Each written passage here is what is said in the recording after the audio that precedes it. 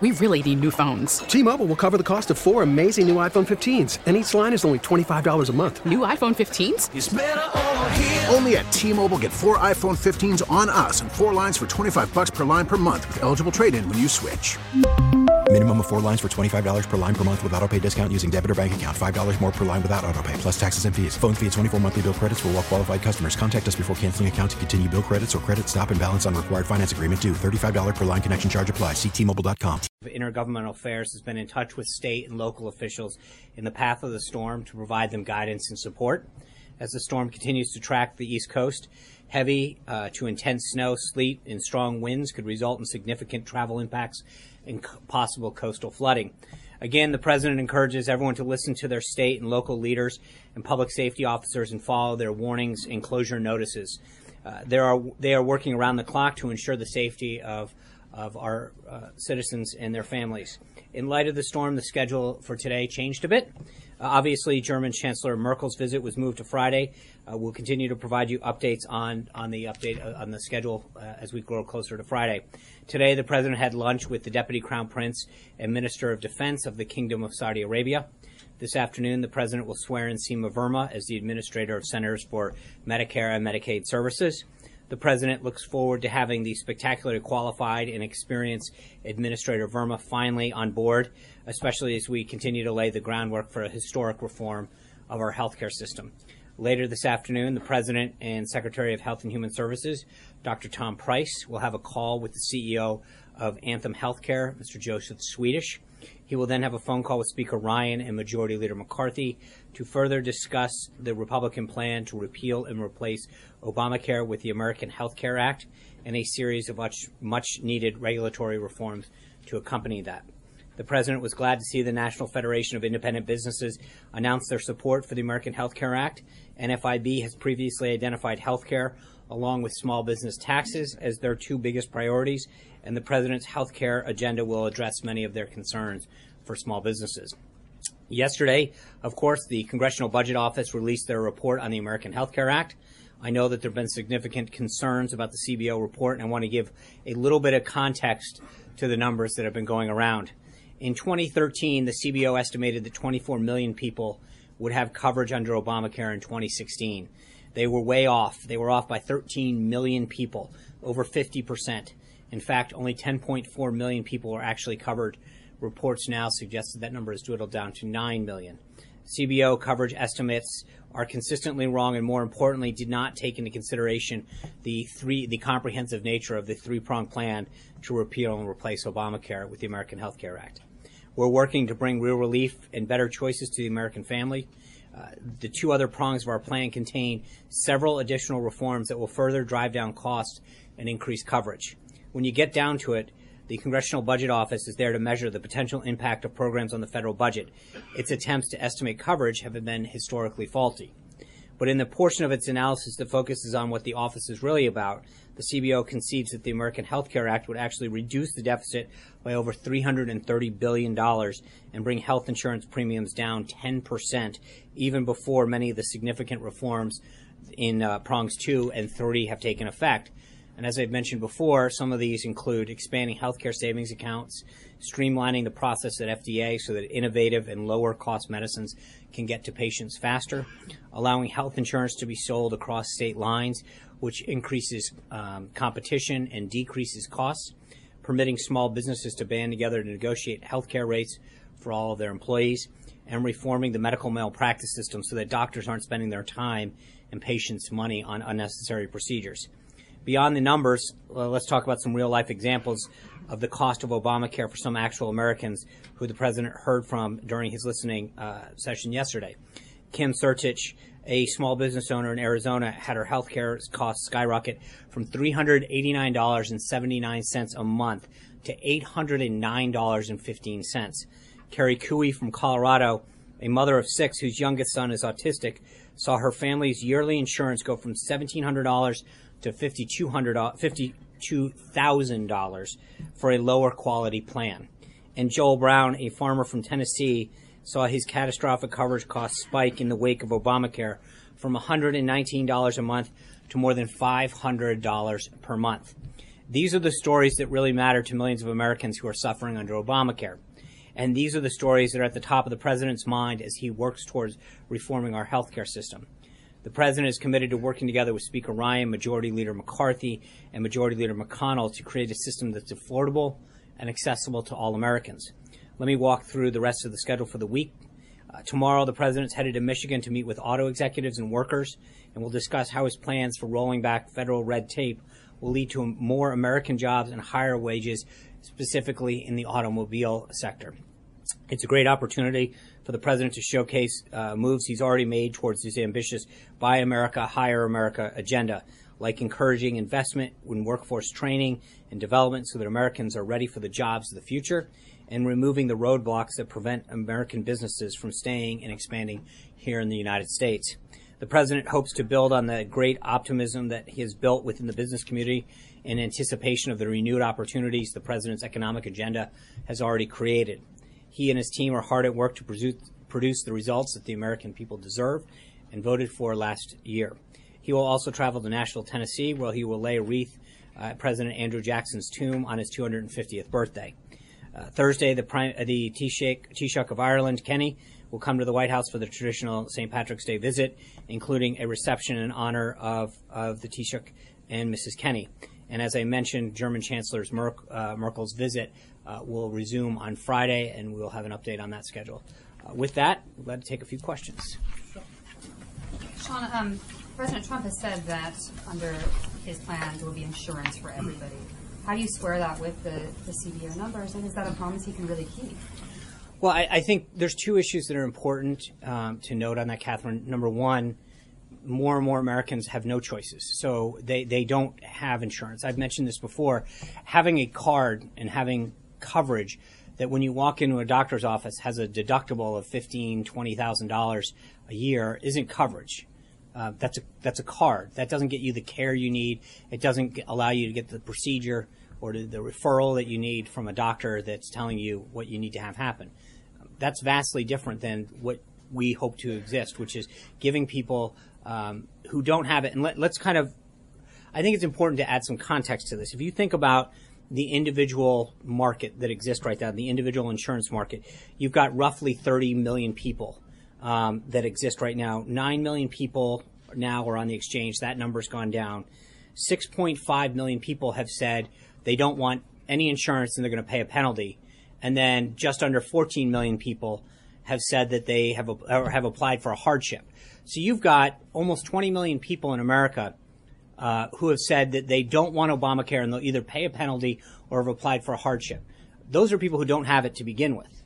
The exchanges sought out to cover these people, and we're finding out that you've got 9 million plus who are getting it right now. They have no coverage. And for more and more Americans, they're losing their coverage, their choices are gone.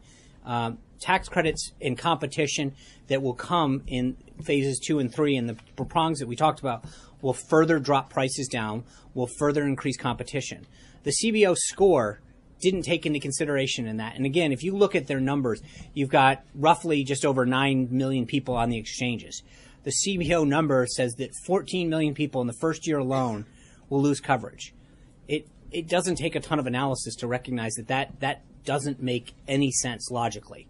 You can't only have 9+ million people on the exchange and say in the first year alone when there's no touch to Medicaid or anything else, you're just removing the individual mandate that forced people to buy something that they didn't want in the first place, that is going to lead to 14 million people, that people are going to drop off Medicare, they're not going to take their employer. That doesn't add up.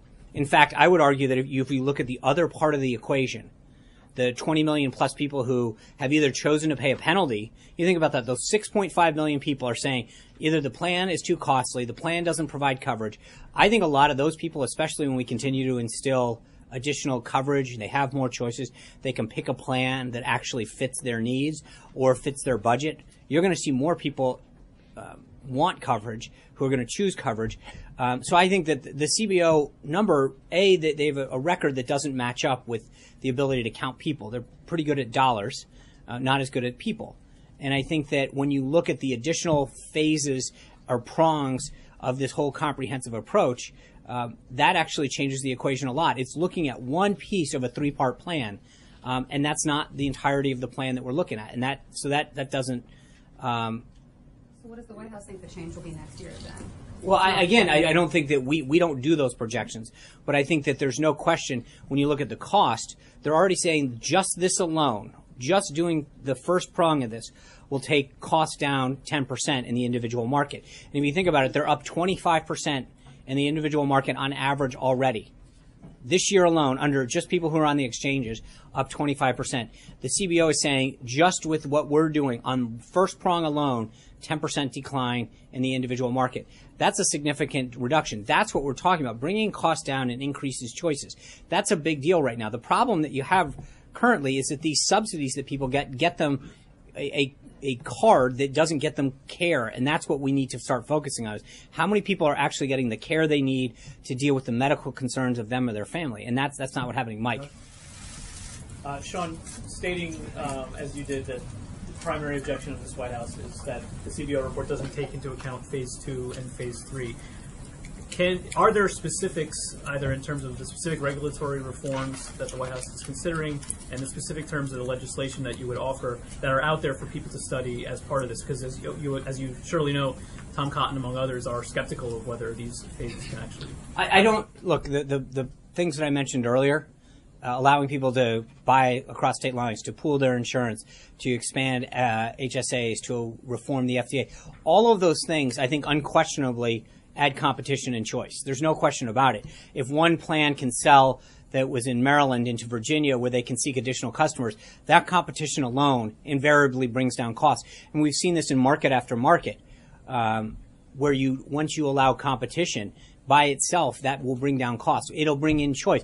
Right now, these insurance companies who have been mandated by the government to create certain packages that people don't need.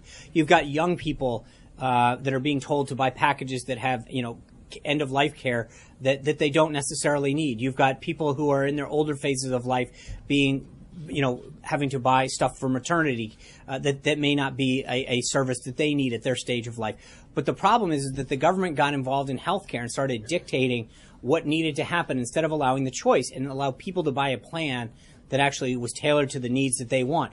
Those reforms in themselves unquestionably bring down costs. There's no question. But I think one of the issues that has to go back to overriding this issue, and the president has stated this on numerous occasions, if we do nothing, if we just allow this to continue, it will collapse on its own. The cost of it is unsustainable. The premiums are going sky high in state after state, and the choices keep going further and further down. And so this idea of comparing it to Obamacare is a false choice because they have no choice. It is the choice is going away and the cost continues to get higher through every phase. And so to assume that the comparison is apples to apples is a false choice. I'm not making that, but you've been critical from this podium of the Obama administration, of Democrats, and the way they went about passing the Affordable Care Act. In the interest of transparency that you accuse them of not following, of shoving it down people's throat, well, should the White House, should HHS put those details out now? Should they put the legislative details out? I think the House is working on that in a lot of cases, and as that legislation gets done, I think that's a great question for Speaker Ryan, and I know that he's been working with the team and getting it done, and I think the sooner that we can get all those prongs out there, the better. I agree with you. But I think the big difference, just so we're clear, is that we posted this bill online, the Speaker had it out there, the President tweeted it out. Anyone in the country and anyone in the world could read it. That's a vastly different approach than after it's being done, told after we pass it, you can read it, which was what Speaker Pelosi said. Encourage Republicans to put details. I think sure, the more we can get out there in those phases, absolutely. And I know the Speaker is working with his members to do that, but I think that's an appropriate question for the Speaker to answer, not for me. I know that we are trying to work with them. I know that there's a lot of members that are working with Speaker Ryan and Leader McCarthy, and frankly on the other chamber as well. But I think that we continue, and that's why I think we're talking about all of those prongs and all the pieces of them so that we can start making sure that people understand the comprehensive nature of this. Before there's a vote on I think that's a question for Speaker Ryan to answer. I think the more that we get out there, the better, though. Alexis. Can I follow up on what Mike was asking about Senator Cotton? Why is the White House giving Senator Cotton full running room to go again and again in the media and to denigrate the House plan without bringing him in, discussing with him what Mike was just bringing up, alternatives that he's suggesting? Why does he have special dispensation to go out? I don't think he has special dispensation. It's a free country. He can say what he wants. No, I think our team has been working with his team as they are with Senator Paul's team and anyone else who has ideas. We've been engaged in a very, very robust discussion with members in both chambers who have ideas to move this thing forward. I don't think we are able to tell people what they can and cannot engage in a free society with. I mean, Senator Cotton's obviously able to make any comments that he'd like. We'd obviously continue to like to work with him, and I think the team will continue to reach out to both he and his team to try to get his ideas on this. But the president spent time talking to him about his ideas on immigration. Has he called him? Has the vice president called Senator? Let me. I know that we've had a very, very robust discussion with members of the House and the Senate. I would have to get specific details of what we've done with specifically Senator Cotton. Is Cruz coming today? I know that I believe I'd have to check on that. I know that there was a group of individuals. I don't have that list in front of me. Senators? I will get back to you on that, Alexis. I promise. The snowstorm kind of shifted a bunch of stuff up, so I don't want to start getting in front of who actually can be here and who can't. But I will make sure that we get those details out. And we have I'd be glad to get it to the entire pool. Thank you, Margaret. Oh, thank you. So, still on the same subject. Does the White House support the House bill as it is, or amending it? And there's been reporting that the White House is involved, or some White House officials are involved in shaping what's being described as like a major or significant manager's amendment in conjunction with conservatives. Can you? I don't think it's. Yeah, I would. I'm sorry. Yeah, well, no, we can go back and forth, but I just wondering, is the White House writing this amendment, or just considering backing the amendment? And does Paul Ryan know about it? We could tell him about it right now, I guess. No, I think Speaker Ryan is well aware of the manager's amendment. Okay. I think, as we've noted multiple times from the podium, when people have ideas that are constructive or supportive, or ones that we have heard about from different members that we have engaged with, and frankly, ones that the House and the Senate has engaged with who have shared ideas, we've always stated a willingness. Director Mulvaney's talked about the Secretary Price, the President himself, the Vice President. Part of the reason we're engaging with these individuals is to hear their ideas, to talk to them about not just the content, but the approach. What can go in, what can go out, how we deal with the different phases, as Mike was asking, and when we go. But all of that is part of a comprehensive strategy to engage with members who support us, who have ideas and want to be on board, who want to be constructive in the process and achieve the President's goal of having a patient-centric healthcare system. So we are obviously in talks with House leadership about the contents of that. As I mentioned, the President will be on the phone with Speaker Ryan and Leader McCarthy later this afternoon to talk to them about some of these ideas and some of the path forward. But that's part of the legislative process. So all this, I actually have a second question, but just to clarify this, so this involves, the White House is working to help shape that manager's amendment? Yes. Okay. And on the visit of the Deputy Saudi Crown Prince today, can you talk us through a little bit more detail? Does that involve the resumption of arms sales? Is that about oil? And it literally was wrapping up as we were walking over here, so I want to make sure that I get a readout. We will provide that to the pool, as we do with all of the leader visits. So I will have more details from that once they were concluding that visit as we were coming here, and so I'll make sure I get it. Blake? Thanks, Sean. In the middle of all of this, there's also the debt ceiling. Yeah. How urgent of a priority is this, and how concerned is the administration in tackling this, given the letter that Secretary Mnuchin sent out last week? Yeah, so Secretary Mnuchin sent a letter noting that under the Budget Reconciliation Act, the Congress's debt authority had until March 15th. He notified them of that. We'll continue to work with Congress. As you know, we'll be releasing a budget later this week.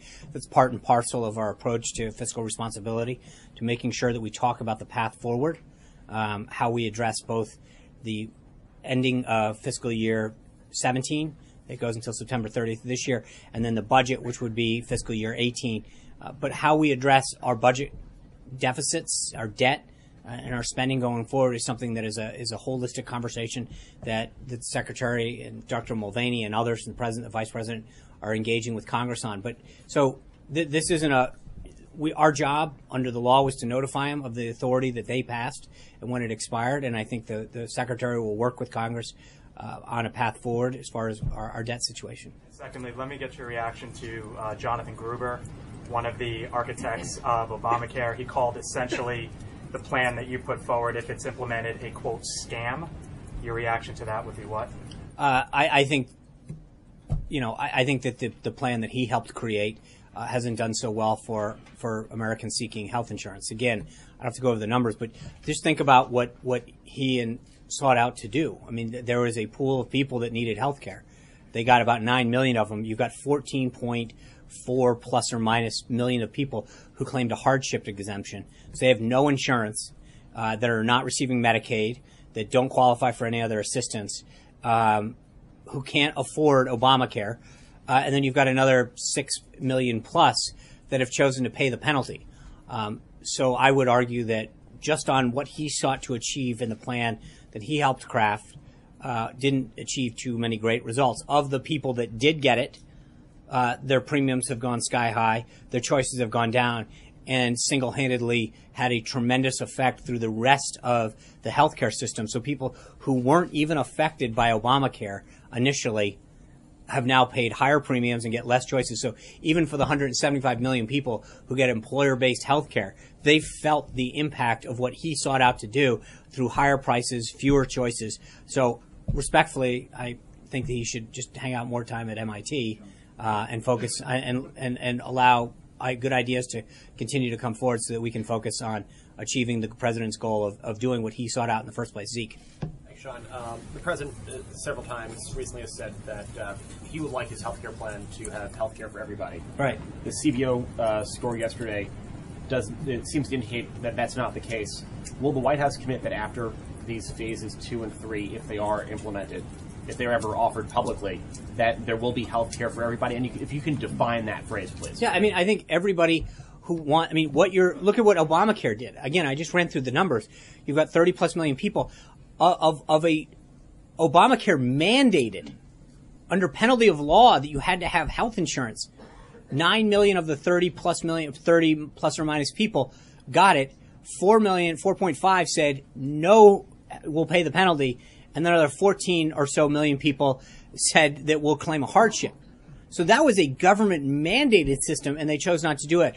I think that in many of these cases, that if people were given the choice and the option to get a plan that sought their needs, was tailored to what they wanted, that wasn't forced down their throat, that didn't give them services they didn't want, and brought down costs. I read you some of the stories of the individuals. I mean, we've seen tremendous growth from people who got a reasonably priced plan on the individual market, $119, $150 a month, which I think for people who aren't getting their services through Medicaid because of their financial situation, for many middle-class families, while that's still a struggle, it's an attainable goal in many cases. When you're talking about $350, $500 on the individual market, that's a huge chunk of somebody's individual take-home pay. And I think that getting a process that we have down that levels the playing field allows people who aren't getting it through an employer-based system to get a tax credit that at the same time lowers cost and creates more competition and choice, is actually going to give more people the option to have health care and to give more Americans that ability. I mean, right now they're choosing not to do it. More people. That's still not everybody. So no, but everybody has a choice to get it, and that's what I think we want to do, is give everyone who wants to get health care the financial ability to get it. Is what the president is trying to achieve through this. And I think this is the system that will get them there. Right now, they're being forced to get it by a government-run system and in huge margins choosing not to. I think that's the system. And by the way, they're getting a system that's failing and that is collapsing on its own and is only going in the wrong direction with higher prices, higher premiums, higher deductibles, and lower choice. I mean, that's what you've got now. If you're an American citizen on the Obamacare exchange, you're paying more, you have a higher deductible, and your choice is going down. And so that is an unsustainable, unacceptable outcome for Americans who need care. Dave. Thanks, Sean. On immigration, a group that tracks the number of sanctuary cities in the U.S. came out with a report today saying there's now nearly 500 sanctuary cities across the country, and that number has grown by about 36 just this year. Mm-hmm. Does that concern the White House, and doesn't it suggest that your warnings about withholding federal funds is not getting through to people? I think the last poll I saw on this issue on sanctuary cities, was somewhere in the 80% that American people don't support sanctuary cities. They don't want their tax dollars used to finance people who are in this country illegally. I think if you're a mayor or a councilman or a state representative or a governor in a state, you need to answer to the people that elected you, whether or not you're going to support this. From a federal perspective, I think the president's been very clear that we're not going to use federal taxpayer dollars to support cities that support services to people who are in this country illegally. But I think at the end of the day, this is a question for mayors and council members at the local level who have to answer the people that elected them with clearly a position that is not in keeping with what most Americans believe. Amen. Thanks, Sean. You mentioned the call with the CEO of Anthem Health. Can you tell me what this proposal the president means for health insurance companies? Will their profits go up or down under the president's proposal? Well, I don't think that's been the focus of the president's proposal. It's not about them. It's about patients. It's about, but I think what it means for them is that they finally get to create more choice and more plans and allow people to choose a plan that fits them. Right now, they don't have that choice. And frankly, in more and more markets, companies like Anthem, United Health, Cigna are pulling out, Aetna, because they don't have the choice and because of the government mandate. I think what we want to do is allow competition and choice to exist so that they can offer more options for the American people. But will those companies make more money under the president's plan? I don't know the answer to that. That's not been the focus of what we're doing now. And at the end of the day, right now, they're pulling out of market after market, leaving the American people with fewer and fewer choices. So right now, it's not a question of from the last I checked, I think many of them are doing pretty well, but it's the American people and its patients that are losing under the current system. So I think that there's a way you can do a little bit with Hunter. Yes, we've seen the White House and Secretary Price push back on calling this health care bill Trump care. Does anything need to change for the president to be comfortable putting his name on the bill? Well, I don't think the Obama administration didn't label it Obamacare. They call it the ACA. I mean, this is the American Health Care Act. The president's proud of it. The president's proud of the fact that we're working with Congress. But this is a bill it's not his. It's a joint effort that we've worked with the House and the Senate on. He's proud of it. He's proud of the impact that it's going to have on American patients. So I don't think this is about labels and names. This is about getting a job done. John. A couple of things, John. You keep pointing out that the CBO did not take into consideration phases 2 or 3. Some people might say that the White House has been criticizing the CBO for not taking into account phases 2 or 3 in their scoring of the first phase of this. How were they supposed to take into account something that doesn't yet exist? Well, I think that's a question for the House to offer. There are constraints that are put on the CBO in terms of what they can consider. But I think that the point that we want to make is that, and it came up yesterday at the briefing, if members are going to base their vote off a score, they need to understand the totality and the comprehensive nature of the entire program. And so to base your score off of one piece of information is literally hold on, let me answer the question. I understand that. But what I'm saying is that the question that keeps being asked is to see all of the reports on this about how it's going to impact and not note. I mean, I don't recall too many packages that ran on the evening news last night or too many of the stories noting that it was one piece of a comprehensive package, noting that it was prong 1 of 3 prongs. So, respectfully, I think that when we've gone out here and tried to make sure that people understand the comprehensive nature of what's happening and why it has to happen, it wasn't by choice that we had to do this. There are certain ways that it had to be conducted because of how it was constructed in the first place in terms of how it gets repealed and replaced.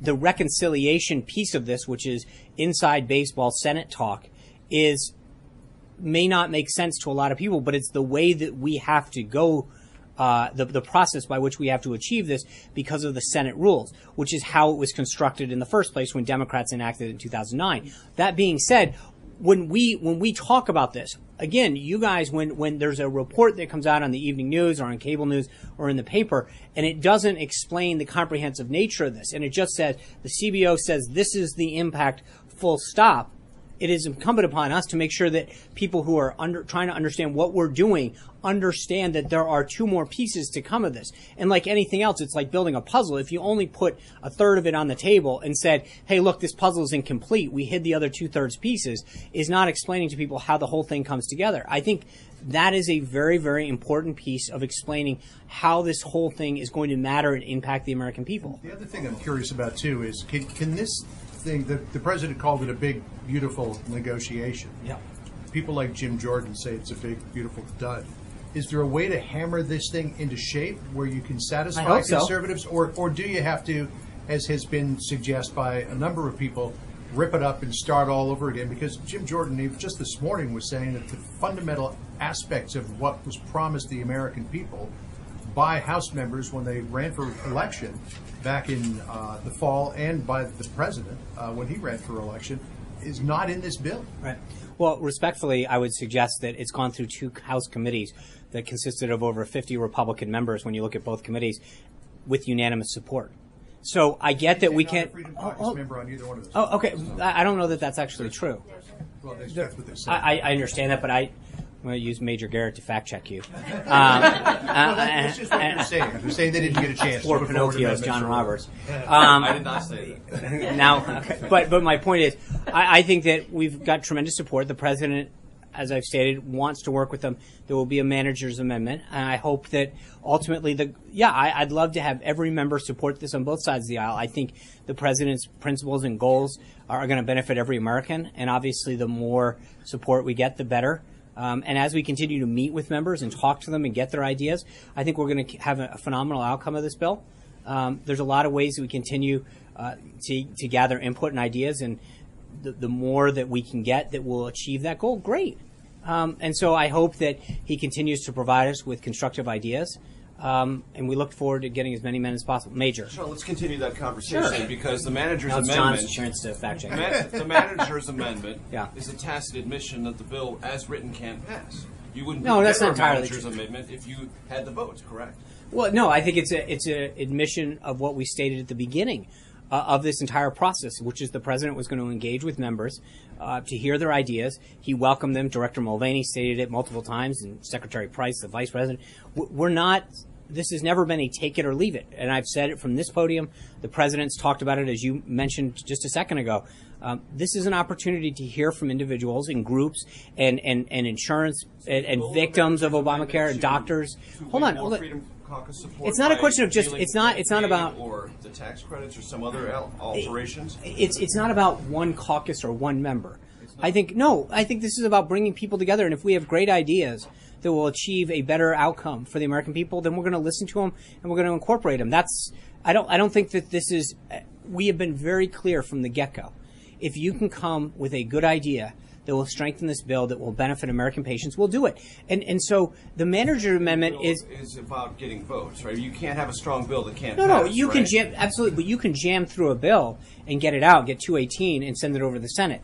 But I think that we want to get the strongest bill through the House. With as many ideas and opinions and facts that will help strengthen this as possible. So I'd rather, instead of getting a bill through with 218, 219, work on a process, as the Speaker and the Majority Leader have done, that brings in additional ideas. And if we can get the bill higher and higher, we will. To Tom Cotton's point, because you talked about it just a second ago, prongs 2 and 3. Yeah.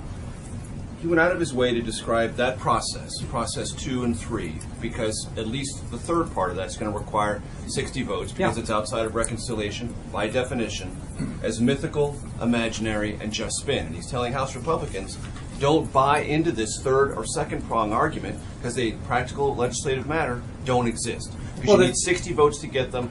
And so if you walk the plank, his words, not mine, on this first initiative, you're not going to get second and third phase of this process, because it can't get through the Senate. So there's a couple things.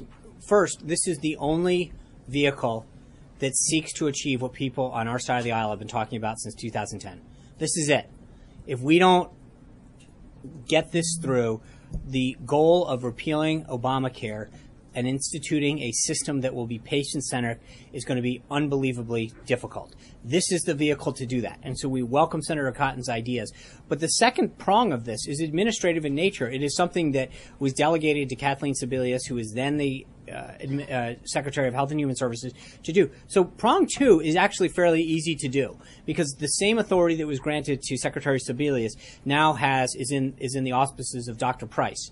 And he has the ability to implement and work on that. And I think he noted it yesterday that his office has already been going through and doing that. So that phase is easy to do. The third prong, which is all of these things that conservatives have been championing for a long time, and frankly, many Democrats agree with us on, is this ability to bring down costs through selling over state lines and allowing small businesses to group together, is something that that we've been talking about for over a decade. And I think that we can not just get 60. I think this is something that should bring people together. I think there is bipartisan, bicameral support for almost every one of these things because they benefit. There's no one that doesn't benefit. I mean, who could be against allowing insurance to be sold over state lines? It's something that you can do your car insurance. I mean, so many. There's no other product that I can think of. I'm sure someone will fact check me on this. But for the most part, the American consumer, when you want a product, you can go online, you can go to a store, you have choice, you can go to a store across state lines. If you live in Virginia, you drive to Maryland or the district, and shop around. With our insurance, we don't have that ability. There's no question that increased competition drives down cost. That it is just an economic certainty. And allowing greater choice will do the same. And so I think respectfully, I would say to any senator that has that concern, there is no other entity that I can think of that greater choice and greater competition doesn't drive down costs significantly. And all we have to do is look no farther than Obamacare. I read off 3 of the individuals the president met with yesterday who are victims of Obamacare. In every one of those cases, the insurance premium went skyrocketing when choice and competition went away.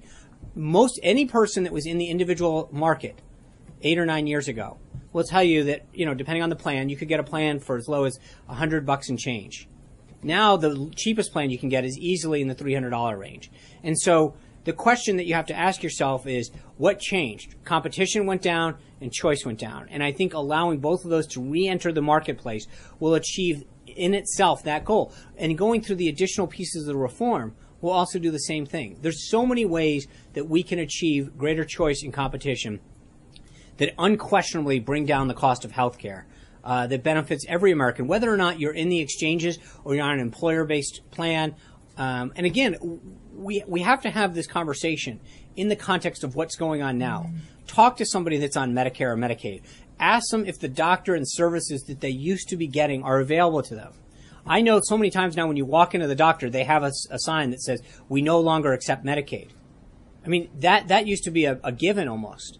And now, for older Americans, for Americans at the lower end of the income scale, it's becoming harder and harder to find a place that even takes your insurance. And I think that to find that an acceptable income, the question has to be asked to people who oppose this, no matter what side of the aisle are on, is what is your alternative?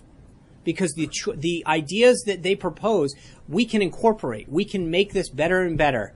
But to sit back and act as though there's a choice, doing nothing is not a choice. And that's something that the president had done. Trey. Thanks, Sean. As you know, the DOJ now has an additional week to produce evidence that President Trump was wiretapped by the Obama administration. How confident is President Trump that any evidence will arise to support his claim?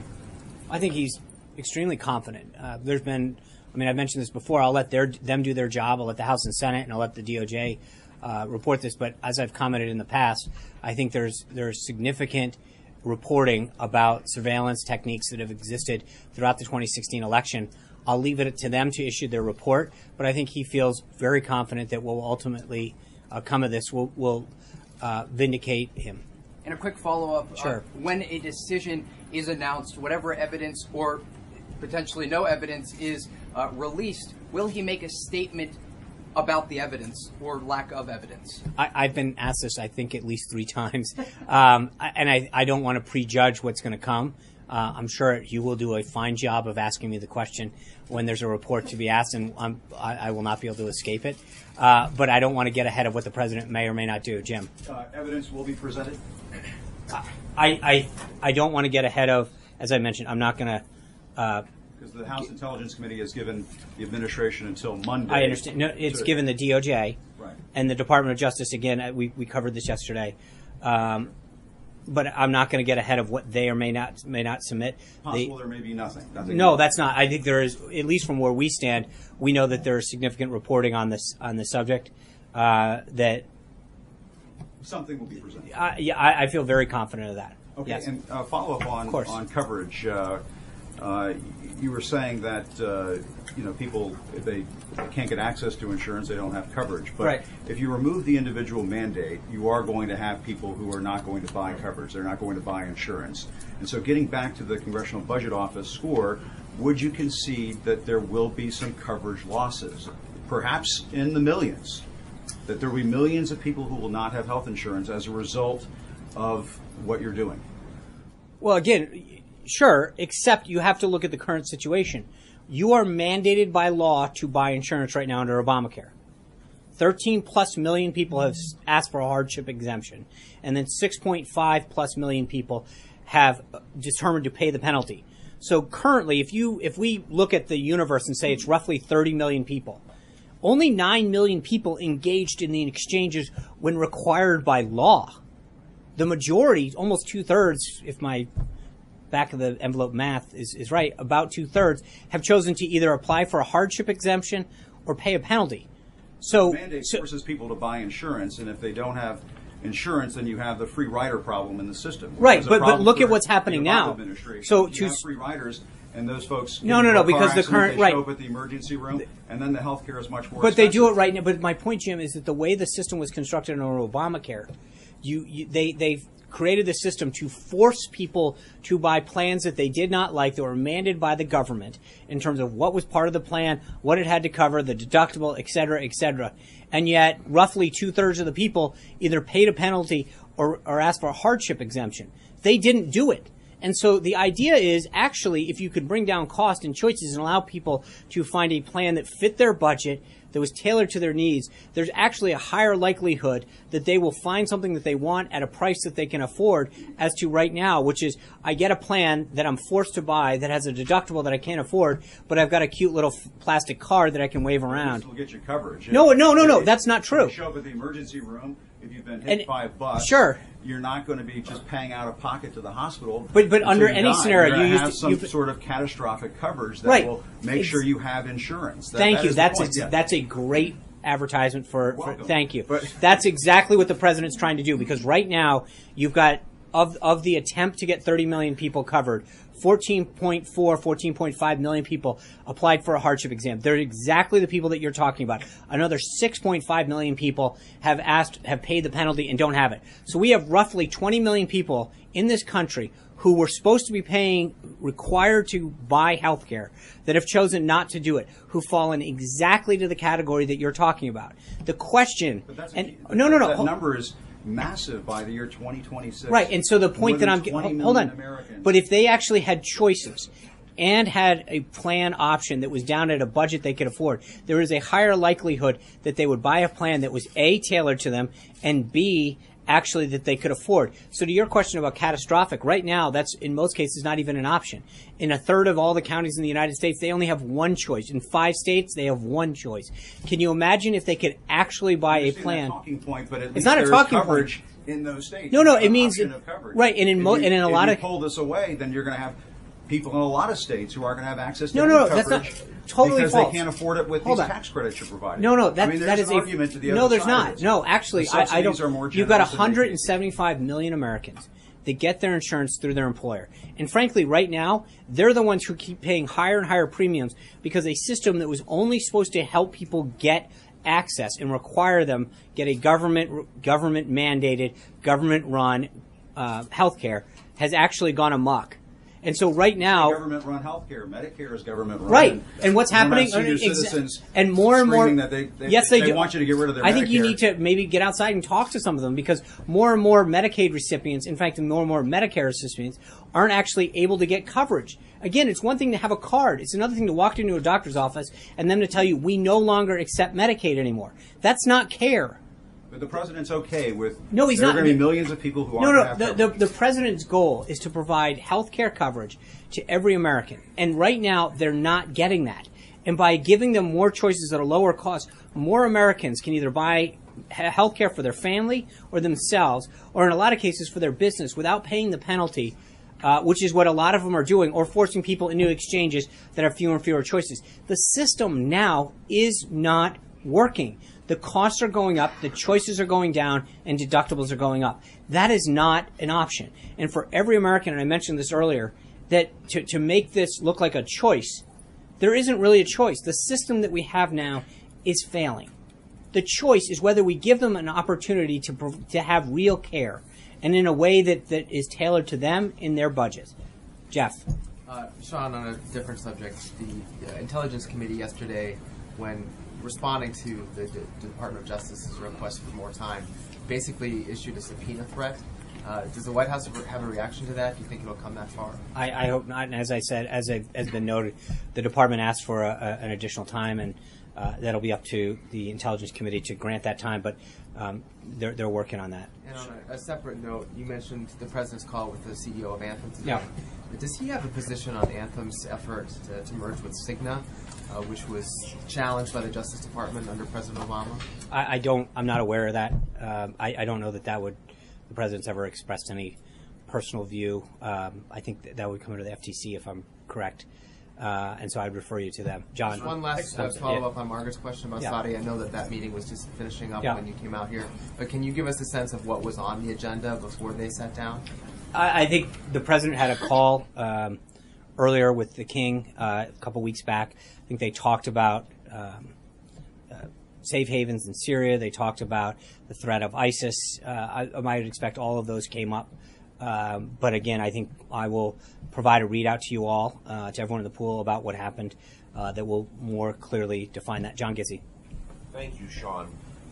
Coming up in the rest of the year are 4 special elections for the U.S. House of Representatives, all of which are sure to draw national attention as venues for debate on the American Health Care Act. Does the president plan to be involved on behalf of the Republican candidates and perhaps appear on their behalf in the districts, as this may well be a barometer of where people feel about the American Health Care Act? You're also going to have elections in Virginia and New Jersey, as far as I'm aware, and I think that as we get further into the schedule and get closer to elections, we'll obviously entertain requests from candidates at a variety of ballot level to gauge the president's support. So he's been very supportive of candidates in the last cycle. I don't see him not being continued supportive of people that want to fight hard for the agenda. We're not at that point yet, so I can probably give you more at some point as we go closer to the elections. But a lot of those cases, it's going to be dependent on whether or not there's a request from the candidate. Julie. Sean, you said earlier that the White House doesn't have projections on how many people will lose coverage of its own. Is that a projection that hasn't been made yet, or are you saying that the White House is not going to come out with those? We don't. That's not something that OMB does. So, but if you're advocating for a plan that you say the president wants to cover everyone, how are you going to be able to assess whether you've been successful if you're not going to project that yourself and CBO's projections you're saying are invalid? Well, I think that if you look at what the goal is, which is to make health care available to every American. As I said, I mean, you have a choice right now that's either we support a failing system, that there is no choice and that the premiums are going up, or you provide them with a system that we're looking at, which does address the 30 million people. It gives them a tax credit. It gives them greater choice. And one of the issues that I have with a lot of the models that I see around is they're very static. They talk about this piece of this prong only. I think when you look at the subsidy and the cost of a current plan right now, without looking at prong 2 and 3 and how those will additionally drive down costs, that it's not a fair analysis of where the plan's going. But there's no question that right now there is, I detailed it to Jim. I mean, we have a system that mandates that people buy health insurance under penalty of law, and it's not working. And so the question is, what can we do instead, and what can we replace that with that gives people greater choice and lower costs? I think in most cases, of course, some people are always going to choose in a free society to not purchase something. I mean, we live in a country of 320 million people. At some point, you can't force a product or a good down people in a free society. But I think if you can give them a quality product that serves their needs that they have at the time at a price that they can afford, there's a greater likelihood under every economic model that suggests that will work. So I think it's frankly economics 101 and basic common sense that dictate that the more competition and the more choice that we institute in this system, the greater likelihood of more and more Americans getting health care is something that is easy. John. Thanks a lot, Sean. I want to ask you about the American Health Care Act, but I want to first see if you have a an answer to a question that I asked you yesterday, and that was one that you did not know the full answer to, about whether there are repercussions for violations of that 5-year lobbying ban. I'm sorry, I do owe you an explanation on that. I will check with counsel and get back to you. So okay, and then on the American Health Care Act, you used language very similar to language that House Speaker Paul Ryan used about why Republicans should support this legislation. You talked about this binary choice. It's either this particular legislation or it's Obamacare. Right. You have Republicans in control of the House and the Senate. You have President Trump in the White House. Why do they have to vote on this particular bill? Why can't they negotiate for something that, for instance, the Freedom Caucus thinks may be a better piece of legislation? Well, to get back to a question that Major asked, I mean, at the end of the day, whatever it is has to at least get 218 votes. You obviously want the greatest number of votes as possible, but you need to get, 218, and in the case of the Senate under reconciliation, only 50 votes. But that's your floor. And I think that what you need to do is to get enough members coalescing around key principles to get you to that floor. Now, you can obviously go, as high as, 435 in terms of the ceiling. I'm not sure we'll hit that. But we have to, the floor is what's going to coalesce the greatest number of members around a bill that gets you out to 218. So we will continue to work with them, provide ideas and input, and regardless of what caucus or faction you're part of, if you have an idea that can enhance this bill and make it more patient-centric and achieve the goals, then we're all for it. That's a process, and I think Speaker Ryan has been talking about this since 2010. There have been a lot of ideas, a lot of debate, and a lot of issues put forward into how to craft this. So this has been something that's been in the work for 7+ years in terms of getting members, at least in the Republican conference, to coalesce around principles and ideas and solutions to make this a more patient-centric thing. Francesca.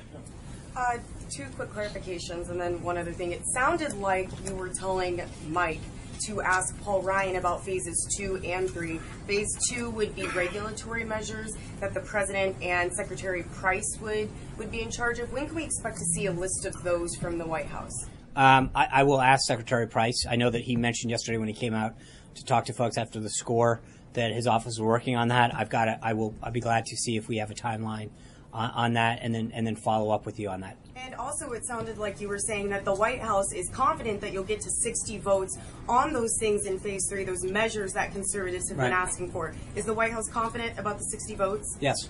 Okay, and then the final thing is also on health care as well.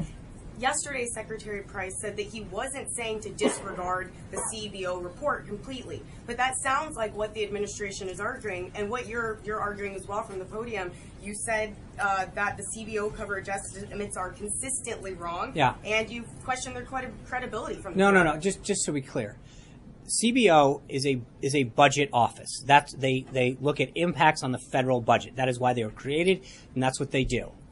And I think to look at them in terms of their budget numbers is one thing. That's their job. And I think on the aspect of budget impact, it talks about how while we currently see a 25% increase in premiums this year under Obamacare in the individual market, it markedly shows that under the current American Health Care Act, there'll be a 10% decline in premium. Where I think the CBO has gotten it wrong, and it's not a question of whether or not what we characterize it as, it's a fact. The CBO, when it tried to project people in coverage, was over 50% wrong the last time. And the point that I think we're trying to make is that when you look at their record and you say the last time they did this, they were off by more than 50%. They projected 24 million people would be covered by Obamacare in the exchanges in 2016. In fact, that number was initially 10.4, and it's dropping.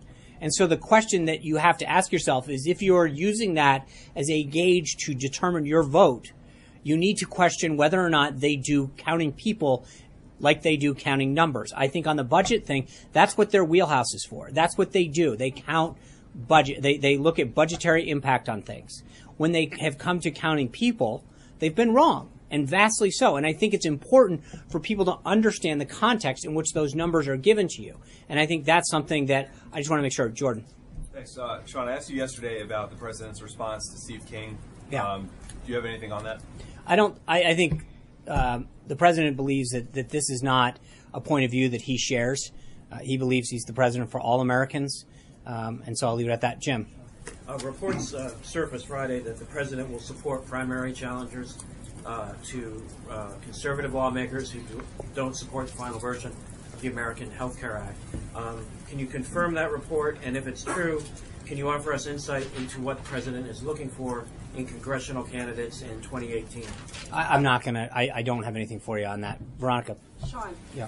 It's Ronica. Ronica. I'm sorry. No, I have I'm to sorry. fix it now to get it done. Okay, 2 questions. The first one, does the president believe that he was surveilled through microwaves and televisions? I'm not going to, I will just say the president has tweeted about this. He's pretty clear that he believes that there was surveillance that was conducted during the 2016 election, and we're going to wait for the conclusion of that. I think there's pretty sound evidence that has been, that the microwave is not a sound way of surveilling someone, and I think that has been cleaned up. It was made in jest, so I think we can put that to rest. Okay, second question. Newt Gingrich said that the COB should be abolished. You're saying CBO. some pretty harsh words against aspects of the COB. Would the president agree with that? CBO. No, I got it wrong with you. You got, so now we're even. But that's Speaker Gingrich. Obviously, that's you know I'll let him comment on the House. CBO was established, I think, in the Budget Act of 1974. It's up to members to decide on the House and the Senate whether or not they want to go through this. We've got OMB, they've got CBO. I'm not going to get in the business of telling the House who their scorekeeper should be in House. Cecilia. Sean, just quickly, I wanted to circle back on something. You started to answer it, but apologies if you did. I want to clarify. Can you stand here today and say that the president will keep his promise of insurance for everybody? I think the president's goal is to provide insurance, to make insurance available to everybody. Yes, that's what he intends to do. I think that is the goal of this, is to make sure that every American has the choice and affordability and a plan that they can afford, and that they have the choice to buy, and that's not what they have now. So, Sean, thanks very much. I wonder if the White House has a view on reports that from Bloomberg that Jared Kushner's family stands to gain around $500 million from a real estate deal with Anbang Corporation, which is linked to the Chinese government, or has been linked to the Chinese government in the past.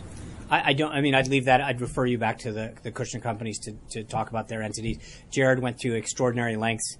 As you all know, we provided a lot of documentation on this to make sure that he, although he's not taking a salary here, that he complied as if he was an employee, and went through extraordinary lengths to make sure that he deconflicted himself and can work through the Office of Government Ethics. So that's. Is Jared currently working on preparations for Xi Jinping's visit to Mar-a-Lago?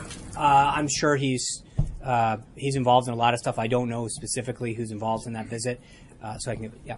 Sean, you did just say that the president still stands by making sure that insurance can be afforded by everyone. What's your specific response to the CBO's estimate that for someone who's 64 years old, making $26,000, that right now, under current law, they would shell out $1,700 in a premium, but under this change, the premium would go up from $1,700 to $14,600. What's the message to a 54-year-old who 10 years from now faces that prospect? I think that, again, I will go back to the fact that I don't think that analysis takes into consideration the choice that they have. Part of the problem right now, Steve, is that a 54-year-old doesn't need certain things. They don't need maternity care. They don't need certain medical services that are being provided to them by this government product that is being forced down them right now. So number one, you have a product that is being served up to older Americans, middle-aged Americans, or younger Americans that doesn't fit where they are in life and the services that they need. And so, number one, having more choice and the ability to tailor a plan towards the needs that an individual has depending on their stage of life, whether it's an individual or a family, number one. Number two, that they don't have any competition. So when you combine both of those things together, I think that number goes way down. And then the third is that they can have whatever subsidy they want now.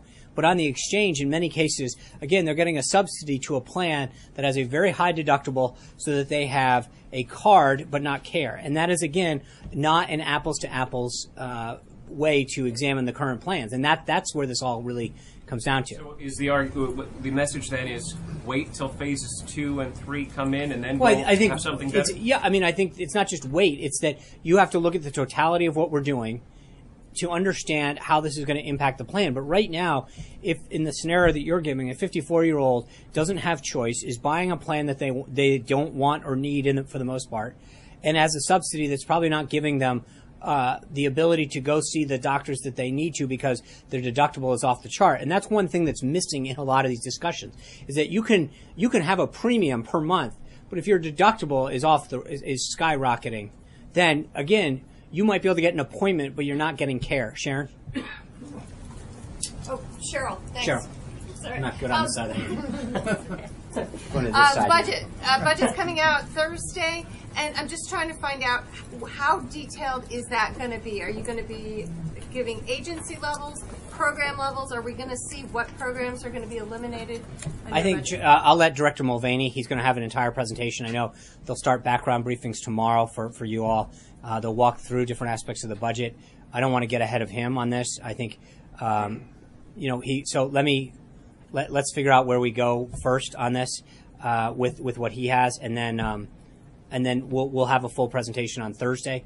So, Gabby. Could you just say if the infrastructure plan is going to be part of that, or is that? No, that's separate. Okay. That is separate. Gabby. I have two questions. Yeah. The first one, the president, one of his signature campaign promises on immigration was to pursue H-1B visa reform, and on April 1st, the United States will begin accepting new H-1B visa applications. Can we expect to see any movement on that before then?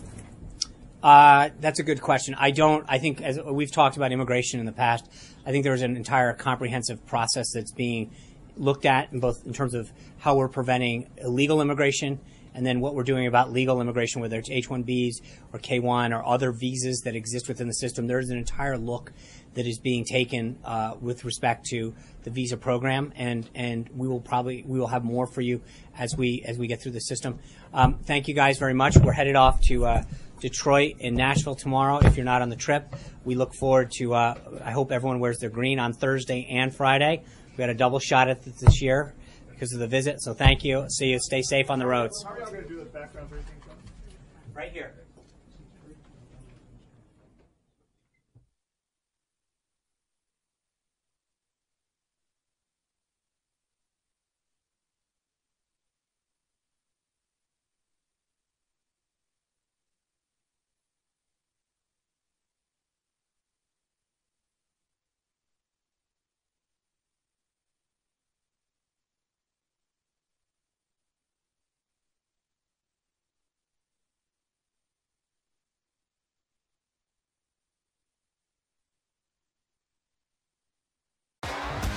T-Mobile has invested billions to light up America's largest 5G network, from big cities to small towns, including right here in yours.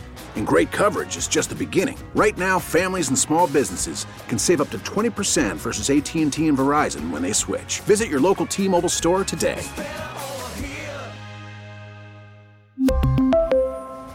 Plan savings with 3 lines of T-Mobile Essentials versus comparable available plans. Plan features and taxes and fees may vary.